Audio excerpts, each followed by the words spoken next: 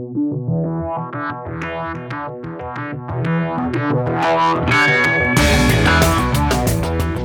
listening to the Ticker Podcast from IR Magazine, a roundup of this week's leading stories and industry comment from the world of investor relations. Hi, everybody.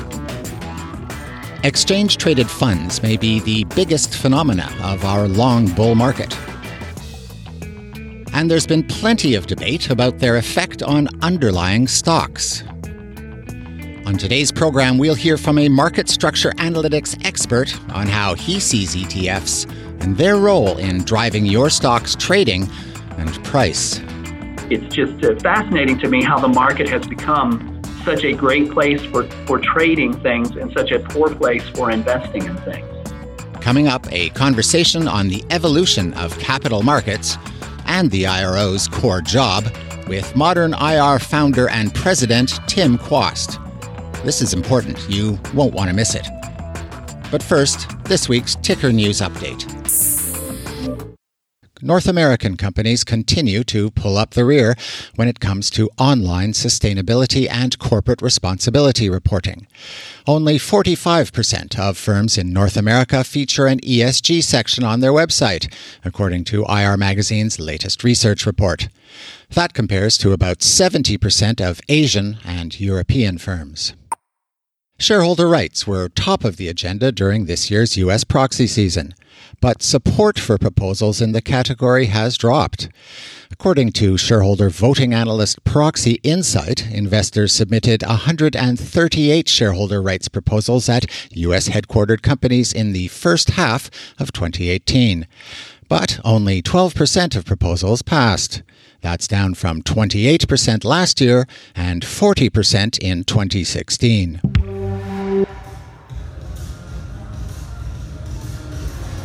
And finally, Banco Santander, Iberdrola, and Lanxess led the pack at this year's IR Magazine Awards Europe. Garnet Roach reports from London. Hi Jeff, so you can hear the last of the awards being announced in the background. Everybody's going up on stage, all the winners from tonight. And it seems that 3 was the magic number at the IR Magazine Awards Europe 2018.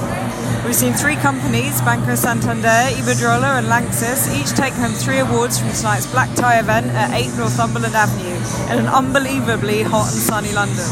While newcomer, Norwegian Borregaard, my Norwegian friend did tell me how to pronounce that, I didn't think I could do it justice, took home the Best Overall Investor Relations Award in the small cap category. The European IR community has come out in force to hear host Stephen K. Amos announce which companies have been named top for IR by the European investment community and which were voted best across 9 categories by this year's 6-strong team of judges.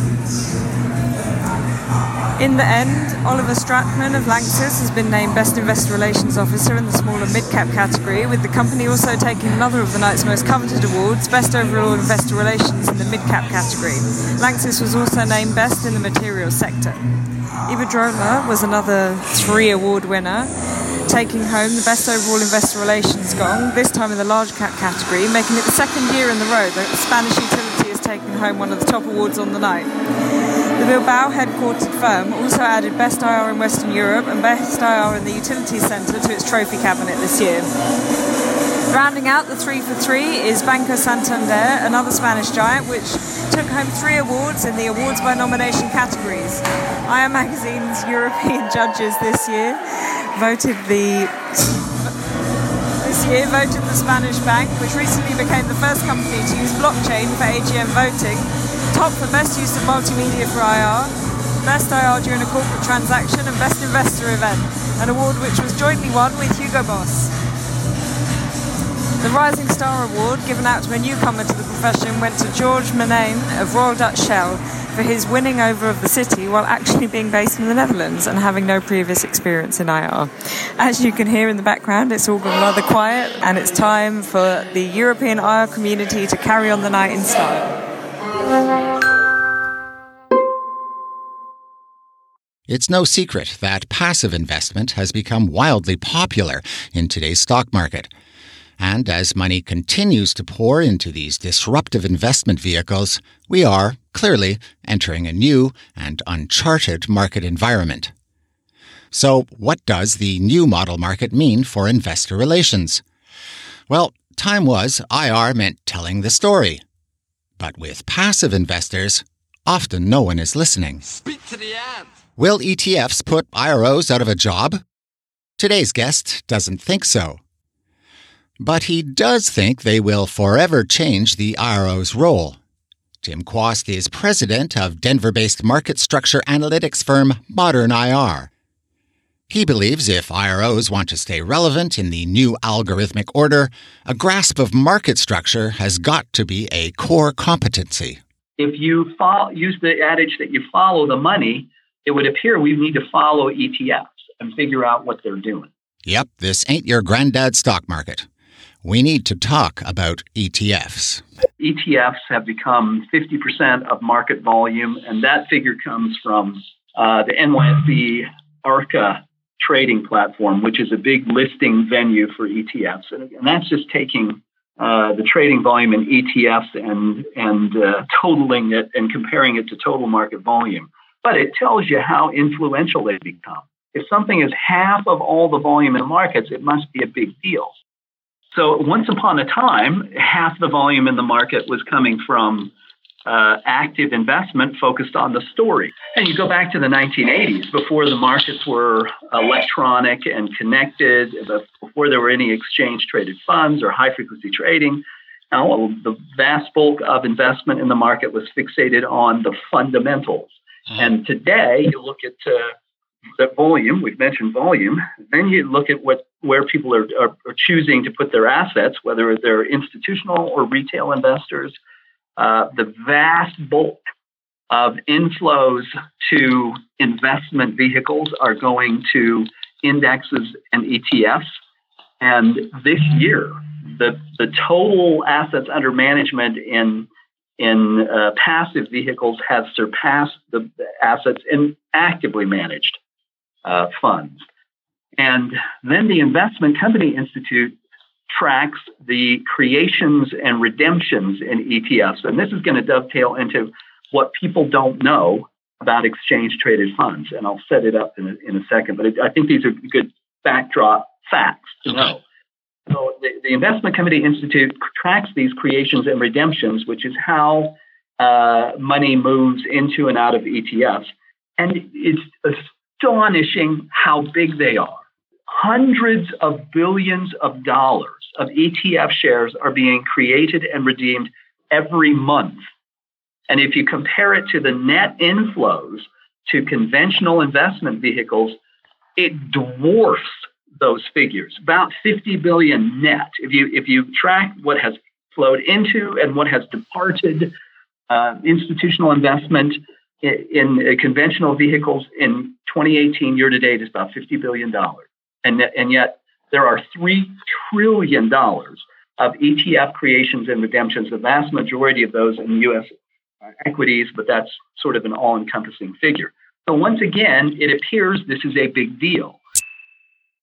What's your sense about IR people? Have they clued into this, or are they still telling stories? The IR community has become acutely aware of the presence of passive money because shareholdings show it. So we're aware that passive money has become enormous because BlackRock, Vanguard, and State Street, which are the big three of passive investors at about 80% of that market, and they have a combined north of $13 trillion of assets under management, are top 10 shareholders of nearly every company in the market now. All 100% of our clients. That's the case. So it's become apparent that passive money is a big deal. And those, to your point, those 13 trillion of combined assets don't listen to earnings calls if it's passively managed, and there are some exceptions, so I'm generalizing here. And they don't use the sell side. They're not using sell side research to make decisions because that's not how they make decisions. They follow asset allocation models. Fundamentals might be part of a model, but they're not the core driver. They're not trying to buy things for their differentiating, outperforming features. They're trying to buy things that have shared characteristics and that track the mean, the benchmark. It's the exact opposite of active stock picking. And I think people are becoming aware of those things. What they don't know about ETFs, however, is that they aren't pooled investments. We're led either directly or indirectly to believe that exchange-traded funds are like an index fund that trades like a stock. And so that then causes us to believe that they're a 1940 Investment Company Act regulated investment pool that gathers resources from investors and takes those resources and deploys them proportionally into a set of stocks. Except it's not true. That's not how ETFs work. ETFs operate under exemptive orders from the SEC that everybody else who is 1940 Act registered doesn't get. And they are tax efficient vehicles. If you read an ETF prospectus, 75% of it is a tax document. And they go back to a 1982 IRS ruling. I mean, that was the beginning point. It was in the U.S. market, and it's, of course, spread, and they're all kind of bond and commodity and other sorts of ETFs. But it comes back to this idea of what are called in-kind exchanges.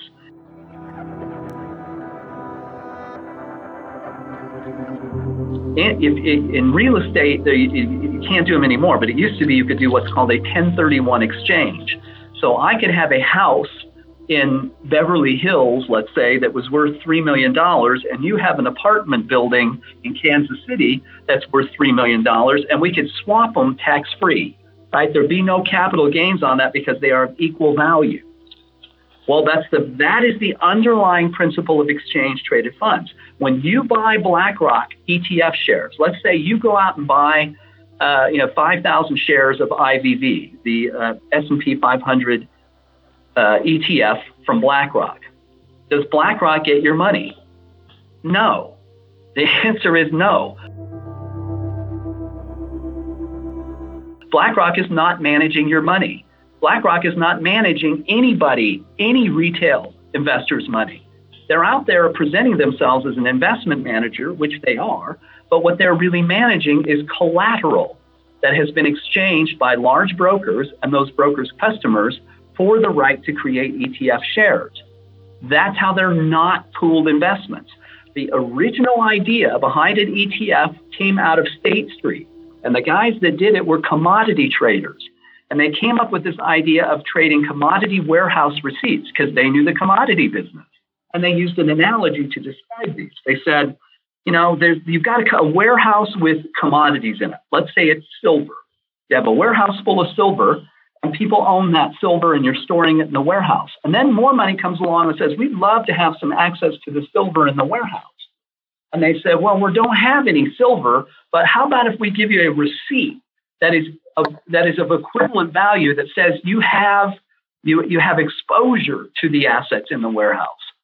And then we'll just trade that because that's a lot easier than moving physical silver around. That was the basic idea. But you can already see the problem that could develop. I mean, what if you don't expand the amount of silver in the warehouse, but you keep selling receipts on it? Right? You can overexpose the underlying asset class. And one of the great troubles in the stock market today is that the number of public companies has gone from about 8,000 in 1998, bloated by the dot-com bubble, certainly, to 3,480 today. If you take out all the multiple classes of stock, the closed-end funds, the exchange-traded funds, and you just look at the number of underlying stocks, that's all that's left. And the S&P 500 companies have bought back trillions of dollars of their own stock. $1 trillion worth last year. So the number of public companies and the total share count have been declining. Yet at the same time, we've had trillions of new dollars rush into the equity market via exchange-traded funds because they're substitutes. So here's how they work. If BlackRock wants to create, because they go out and market IVV, let's say, and so there's demand for this S&P 500 fund called IVV, and investors want to buy it. So BlackRock goes to what is called an authorized participant, which we don't even know who they are. They're identified in general terms in one place by BlackRock. BlackRock says they are firms like Morgan Stanley, Goldman Sachs, etc., the people you think of. They tell us that 10 of these large brokers have 82% of the market, and there are 42 of them total. That's it. So 10 of them are handling almost the entire market. So let's suppose it's Morgan Stanley. So BlackRock turns to Morgan Stanley and says, we need to create IVV shares, so we need to collateralize that creation. So we need a basket of stocks worth $12 million because they only create and redeem ETF shares in large units of 50,000 to 100,000 shares in most cases.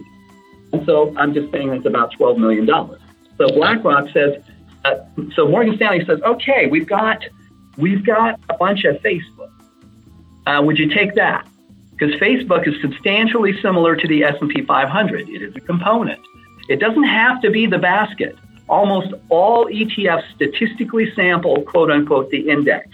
They don't have to own it at all of it.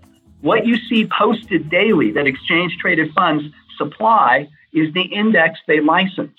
The index will have a certain composition. It does not mean that Morgan Stanley is going to follow that. They're going to get what they can get, what they've got. They can borrow it. They can substitute cash. Ultimately, it has to be good collateral. Okay. So let's suppose, continuing our story, that they say, here's $12 million of Facebook because we have a lot of that. And Morgan Stanley says, or BlackRock says, great, we'll take Facebook, and now you, Morgan Stanley, can create and sell $12 million of ETF shares of IVV. So then Morgan Stanley sells them, let's say, for $12.1 million. They mark them up. Now, how do these firms both make money? Well, Morgan Stanley made money by supplying $12 million of collateral to BlackRock for the right to create $12 million of IVV shares, mark them up, and sell them to you and me. Then BlackRock makes money by baking into each of those shares a little fee, right? But they don't pay any commissions. They don't pay any taxes. It's a tax-free event. That's why ETF costs are very low. Everybody else in the market, T. Rowe Price, actually has to buy stuff. They actually have to buy assets. They can't do an in-kind exchange of assets one for another. And this is how ETFs are kicking everybody's behind. It's why they have taken over the market. They are exempt from things that everybody else has to do. And they solve a huge problem for investors. There aren't enough shares. I've had this discussion with a number of folks on the buy side, including the head of electronic trading for T. Rowe Price, who said it's very, very difficult for us to find any positions of size. Every time we're in the market, we disrupt the market structure. We have built very complicated technology to help us find hidden liquidity because it's so difficult. But guess what? If you can just buy infinite supplies of ETF shares that have the same exposure, but don't involve actually buying and selling the asset, wow, what a great thing. And that's why it has exploded. That's what has happened. It is a substitute. It's very much like a mortgage-backed security. So sorry, just to back up. So for the big guys, then they can go and do this and they don't have to worry about moving the price of the stock the more they buy. Exactly. Okay. Exactly. Just buy IVV. It's easy to get. You can get it in immense supplies. You could even say you're a closet indexer, quote unquote, meaning you're an active stock picker, but you've learned that it's better off to just follow the indexes. Well, you could be, let's say, Fidelity. So Fidelity decides, look, we're just going to buy a basket of ETFs. Well, they could go to Morgan Stanley and say, look, if we give you $12 million, can you get us a bunch of ETF shares? Sure. Morgan Stanley can create them. So Fidelity gives them the collateral, which then Morgan Stanley turns around and gives BlackRock. And then BlackRock lets them create IVV shares, which they provide at a slight markup to Fidelity. It could happen. There's nothing in the prospectuses that prohibit it. In fact, BlackRock's prospectuses say, beware, the firm could be its own customer. So BlackRock could take collateral from its index funds and provide it to Morgan Stanley for an exchange to get IVV shares back, or vice versa. It can loan shares to Morgan Stanley that Morgan Stanley could supply as collateral. I'm not saying that happens all the time. I'm saying all of these things are theoretically possible and not prohibited, and therefore I'm sure they occur. I asked the folks at BlackRock, had a detailed conversation with one of the key people on the BlackRock ETF creation team, and they confirmed all this. They said, could Morgan Stanley just borrow it? And they said, well, sure, that's Morgan Stanley's problem, not ours. We just want collateral. I said, could they just give you a check? They said, sure, but we take 105%. If you're going to give us cash, we're going to over-collateralize it. But this is what's going on.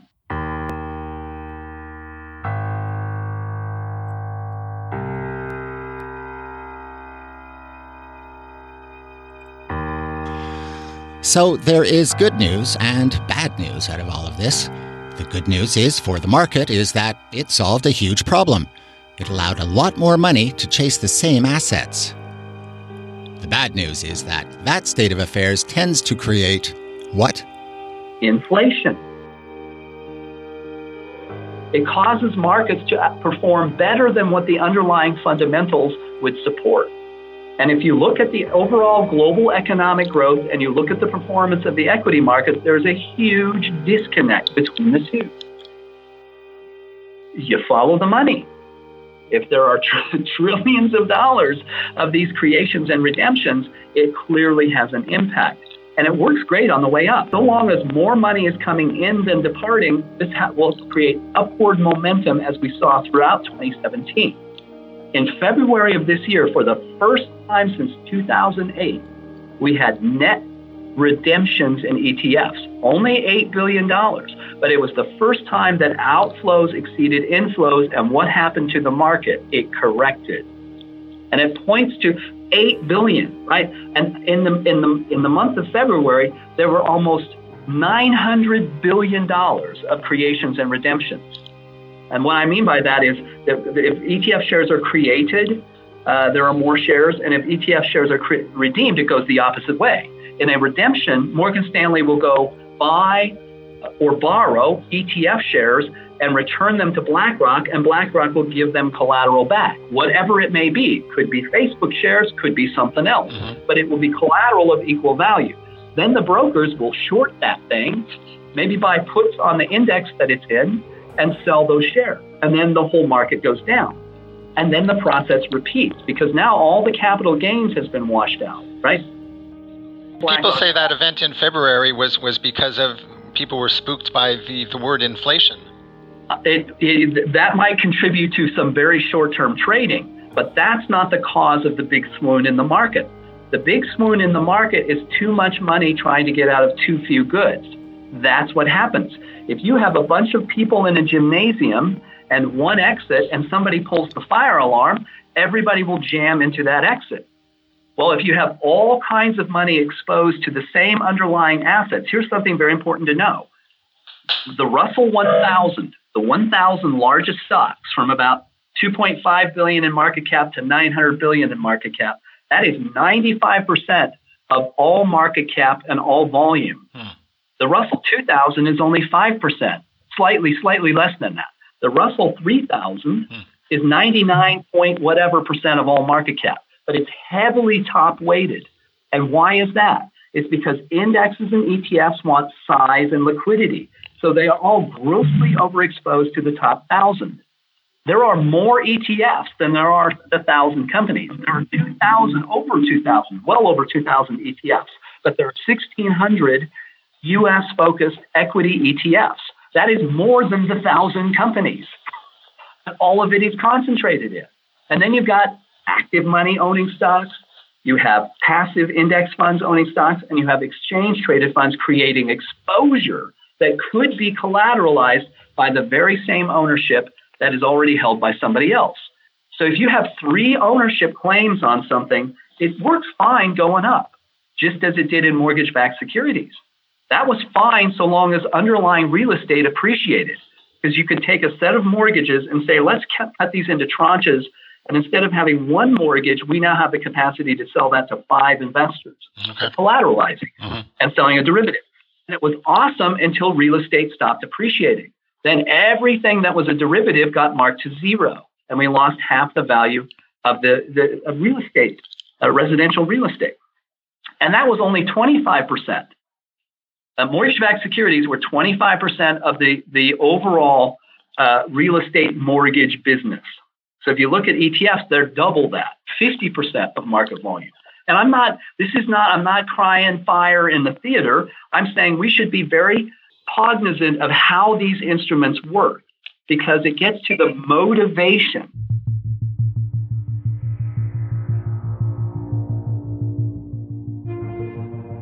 The motivation of the two parties to exchange traded funds is not investment.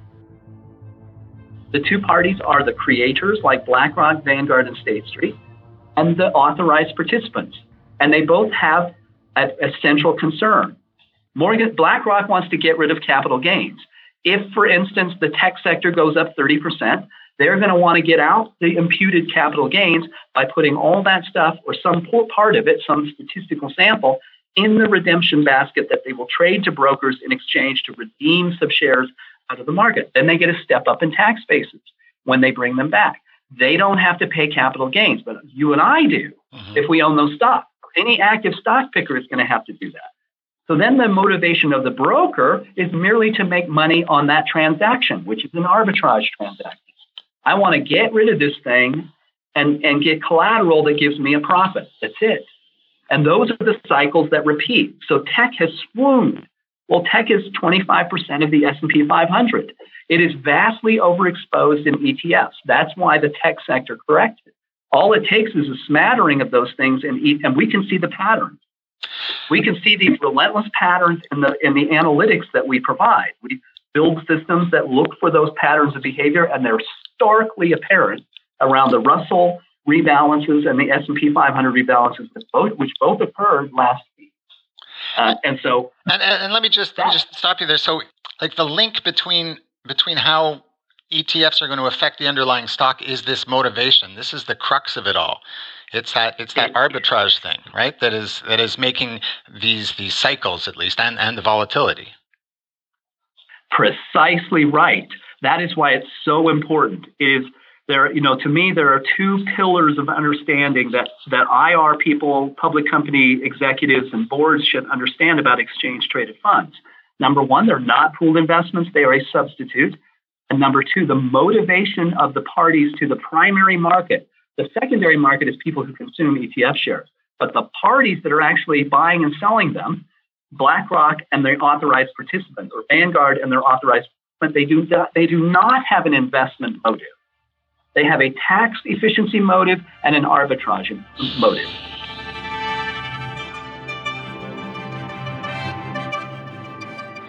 Goldman Sachs has said publicly, as did JP Morgan, that on their trading desk, just 10% of their trading now is fundamental. The vast bulk of it is ETF market making. It's a low risk, high profit opportunity. And look at the trading returns they're getting. You can look at the quarterly results from these big firms that we can theorize are the big authorized participants, and they've done great. That is vital to understand for public companies. But yeah. those two points you mentioned, they also affect the way IROs do their job. I mean, or should view their job anyway, right? Exactly right. It absolutely. If you're in the IR chair, you're the chief intelligence officer for the company. You should understand the market that is the whole reason for your job. I mean, if you're a private company, none of these things exist.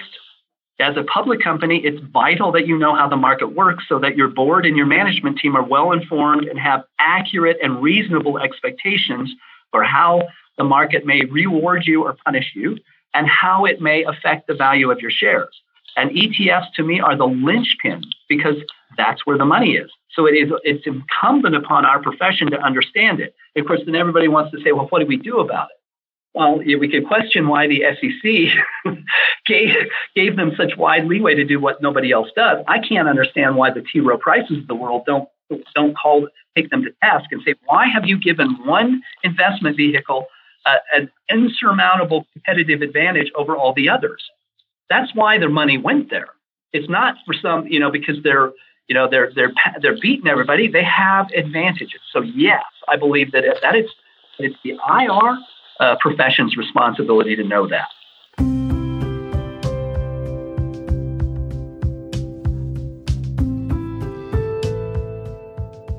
So, to recap, a new market structure characterized by an infinite supply of ETFs, but only a finite supply of the underlying stocks.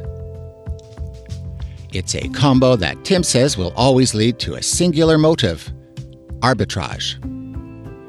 And a situation where a lot of stuff seems to be going on behind the curtain. I figure Tim and I covered about 10% of that. But the question remains, if all the money is doing the equivalent of shopping at Amazon, then what's the IR job for? Tim is convinced there's a bright future ahead, but only for those who adapt. Ultimately, the audience for IR and public companies is the money. And the job of IR is to understand how that money works. I mean, we all recognize as IR practitioners what drives fundamental investment. We understand the difference between a value investor and a growth investor. I used to school my CFO as an IR guy. Look, we're going to go see this fund manager, and he's a value investor. So we're going to emphasize our value drivers. If we're talking to growth money, we're going to emphasize our growth drivers. But it was a core competency of IR to understand how to have a differentiating thesis and how to emphasize value and growth and attract a diverse palette of relationships. That continues. And we just have to recognize that it's not the only thing that goes on anymore, so it can no longer be 100% of the job. You're still going to continue to cultivate long-only active stock pickers, but the job becomes more expansive. Just as Amazon has made data analytics, big data, tracking trends, and drivers part of the retail job, it becomes part of the IR job. We have to track trends and drivers. We have to quantify the effects that these things have on valuation and trends. We need to know what they're doing before important news or events that could affect value, so we don't do things at the wrong time to the degree that we can control it. Ultimately, it means IR becomes more data-driven. We just adapt to the modern era. Who cares what the money's doing? So long as somebody in the organization is understanding it, measuring it, and proactively communicating it to the management team and the board so that everybody's well informed. That becomes part of the core IR competency. And to me, that's an exciting opportunity. It's a great opportunity to become more valuable. We see it in our client base. The IR folks who help boards and management teams understand how the market works become more valuable, more listened to, more included. They become the right-hand people of the management team. Well, that's great for our profession. This isn't the death of our profession. This is the evolution of it. Okay, so it isn't the death of our profession. But what about capital markets? All these comparisons with mortgage-backed securities were making me a tad nervous. This new model market, bottom line, good, bad, neutral? Well, it's a great question, and it would depend on who you ask.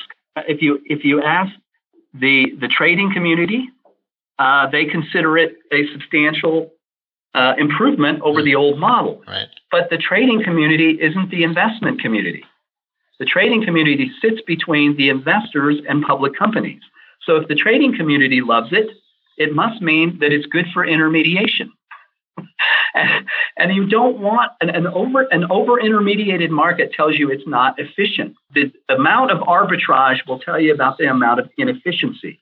If you have 10 or 15% arbitrage, you have a pretty efficient market because 85 to 90% of what is occurring is finding the market working well and prices to be correct. If 50% of the market is arbitrage, it's a very inefficient marketplace. So the average stock in the Russell 1000 trades in 182 share increments.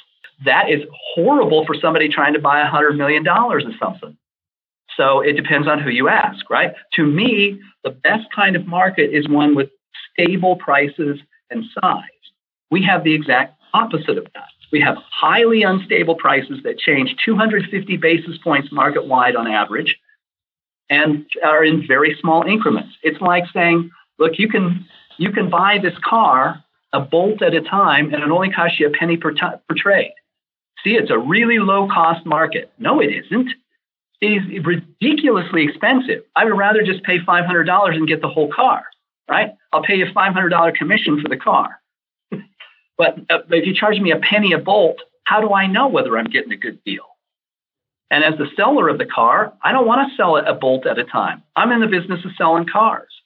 And if I'm a buyer of a car, I'm not in the bolt buying business. I'm buying a car. So the market from that standpoint doesn't serve either the buyer or seller well, but it sure serves the intermediaries. So what are you exactly saying? Has the market simply lost all its effectiveness? Well, we still have the greatest capital markets in the world here in the U.S., and we have global markets that have adopted many of these features.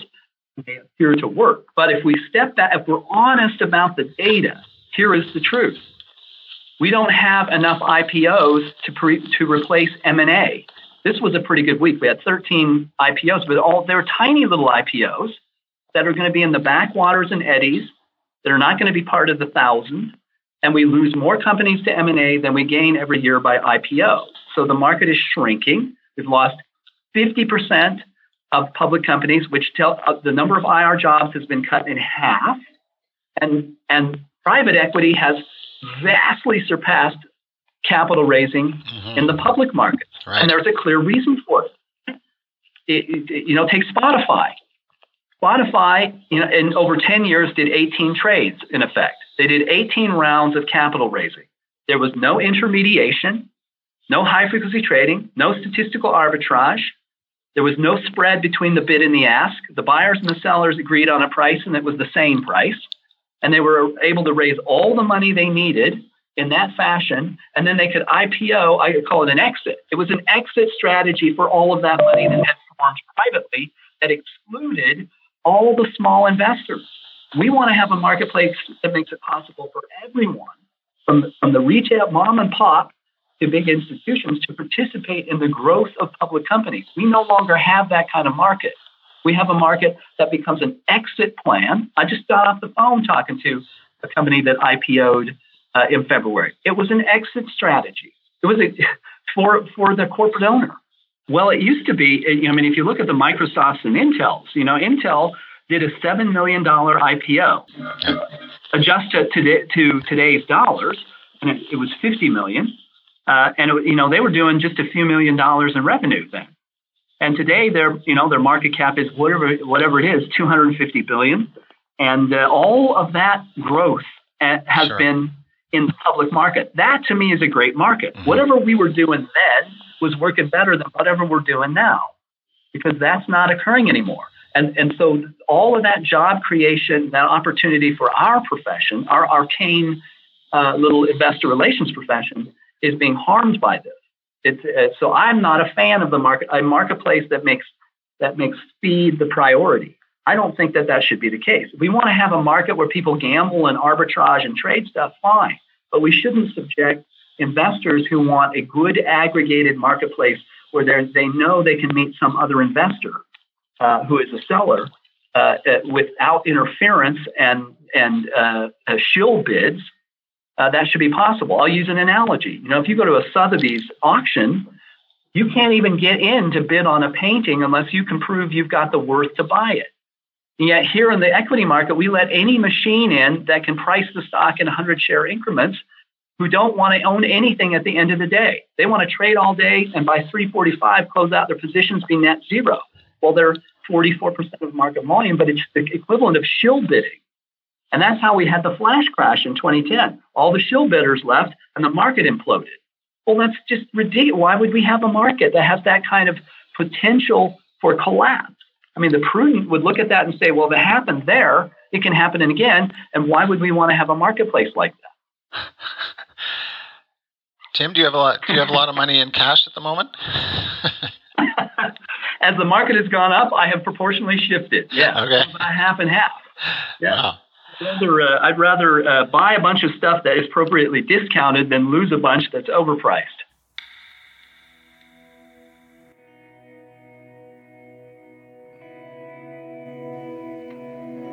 So you can gather Tim isn't a big fan of the status quo. We started spitballing.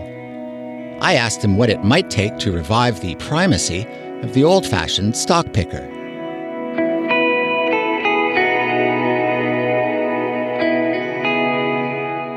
By my way of thinking, what would have to happen is that passive money would have to be discredited, right? If that happened, then you would see a resurgence of stock picking. But under rules, the reason stock pickers cannot succeed, and I want to make sure I answer your question, but I think this is an important concept. The public companies and IR people should recognize that the objective of stock pickers is at loggerheads with the structure of the market. The market forces prices to the average. How? Well, all stocks have to trade between the best bid to buy and offer to sell. Well, what is in between? The average price. What is it that indexes and ETFs try to track? The average price. All right, so the rules have already given an advantage to vehicles that have the additional advantage in the case of ETFs, price efficiency that the stocks don't. Stock pickers are looking for outliers. They want to outperform the benchmark. Indexes and ETFs do not. In fact, they get rid of things that aren't tracking the mean. If you outperform the mean and you're in a basket of stocks, you're going to be sold off because you're now skewing the performance away from the mean, and indexes and ETFs are paid to and required by their prospectuses to do what? Track the mean. That's why they want their trades in the closing auction to get the reference price. So the two things are in direct competition. IR people are out there saying, look, we're better than everybody else. Here's our story. Here's why you should invest in us so that our stock separates from everybody else. And then you'll be overweight in all the market cap indexes, which will sell you and undermine all the work you did. All right. So until that structure changes so that those conditions are no longer the case, that we aren't forced to trade at the mean, I have long argued that we should get rid of the NBBO, get rid of what's called the trade-through rule. The trade-through rule says I cannot continue to trade here at the NYSE if there's a superior price at the NASDAQ. It forces me to go somewhere else. Well, what if I just want to buy at the price here at the NYSE because I'm happy here? I don't care if I'm getting a lesser price than the NASDAQ has. I'd like to get 500,000 shares here at the price that works for me. Well, why is that against the law? You can't do it. You can't trade at a price you want. You can only trade at the price set by the fastest order. It's a horrible structure. So until that changes, it's going to be tough for stock pickers.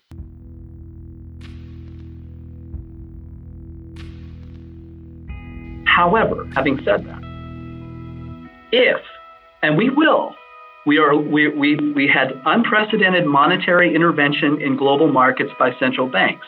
Therefore, you would expect unprecedented runs in risk assets, and we've had them. We now have the longest bull market in history. Right? We hit it in June this year. So it will end. It's going to end. I don't know when, but it will, because history tells us all bull markets come to an end. And because this one will have been heavily fed by derivatives, substitutes that added exposure to a finite underlying asset class, the correction will be extraordinary. And that will probably discredit passive investment and cause us to revisit the ideas that we developed that said we're going to let ETFs have an advantage over everybody else. I can assure you that when a bear market comes, the fact that we have so much overexposure in derivatives is going to be problematic. And how do I know that to be true? Because it's been true 100% of the time in human history. I don't believe this will be an exception. I hope that IR folks look at this as a great opportunity to be more than the storyteller and the meeting setter. We really get to become product managers and chief intelligence officers, and it's a really fun, fascinating, interesting thing to do. And I realize it's not going to, data isn't for everybody, but I hope that's one. And then number two, I really wish that our profession would align with long only money, with the big investors, and make a case for a market that's better for what we're trying to do. That would make sense, but we've never done it. We have never done that as a profession. And here, NERI is neutral on this fee pilot program where over $22 trillion of buy-side assets have lined up in support of it, and the exchanges are opposed. You'd think we'd be on the same side as the people we're talking to, the investors. Why are we kowtowing to the intermediaries who are there to profit on our presence rather than aid our efforts? I'm not knocking the exchanges. I got good friends there, and I don't want to get any hate mail from folks at the NYSE and NASDAQ. Just that it's a head scratcher to me because it's not logical. We should be on the support of the money, on the side of the money. Is it going too far to say that maybe you could sort of have a investment proposition where somehow you work to attract fewer ETFs, and that you say to your long only people, this is our strategy, and we're I don't know how you would do that, but and we still have a story, and this is how we're sort of pitching our business here. That's just you could. It's a great. It's a really interesting thought, Jeff. I mean, it's some creative thinking, and I'd say yes, we could do it. It's just that it would take such bold action, it probably never happens. But I'm just saying this, in bemused fashion. But if we all the public companies adopted like Liberty Media, this bizarre structure of all kinds of multiple classes of stock, then we'd all get kicked out of the indexes and ETFs because they don't like that. It's not good from a governance standpoint. And that would mean we'd get more active investment and we'd do less mean following. There's no question that being in a bunch of investments that want you to track the mean is going to make you trade more like the average. And if we wanted to get away from that, we do those things we don't like. Or you could, all the companies could do a massive reverse stock split. So we all trade at $300,000 a share, like Berkshire Hathaway Class A shares. And there'd be no statistical arbitrage or high frequency trading. And all of the owners would be long-term committed money. But nobody's willing to do those things in grand fashion, because the exchanges would go broke. They would disappear if that happened because there'd be nothing to intermediate. Tim Quast, thanks for your time and joining us on the Ticker Podcast. Well, I hope there's something useful in there. Thank you for spending a chunk of your time to do it too, Jeff. It's very good of you. I've been speaking with Tim Quast. He's the founder and president of equity market structure analytics firm Modern IR. You can read his white paper, How ETFs Foster Cycles and Volatility in Your Stock, on our website. And if you've got any thoughts on what you've just heard, send us a voice memo to editorial@irmagazine.com. So, by now, I expect it's much clearer how your job has become a lot more data-driven. Now, would you like to discover even more about the life-changing magic of technology? Thursday, July 12th in London at The Gherkin, we've teamed up with cloud-based IR gurus Q4 to bring you another in our popular breakfast briefing series. Big data, automation, artificial intelligence, predictive analytics. Find out how you can use all that and more to help free up time to spend on your strategic priorities. Visit IR Magazine's website to request an invite. Oh, and it's free. And before we go, let me remind you that our yearly survey of global IR practice is now open. Take a few minutes to fill it out, and you might win one of 100 annual subscriptions to IR Magazine. Check out irmagazine.com for details. And that's this week's Ticker Podcast. Thanks for listening. In Montreal, I'm Jeff Cossette. You've been listening to the Ticker Podcast from IR Magazine. For free access to all the latest global investor relations news and analysis, register at irmagazine.com or download the app.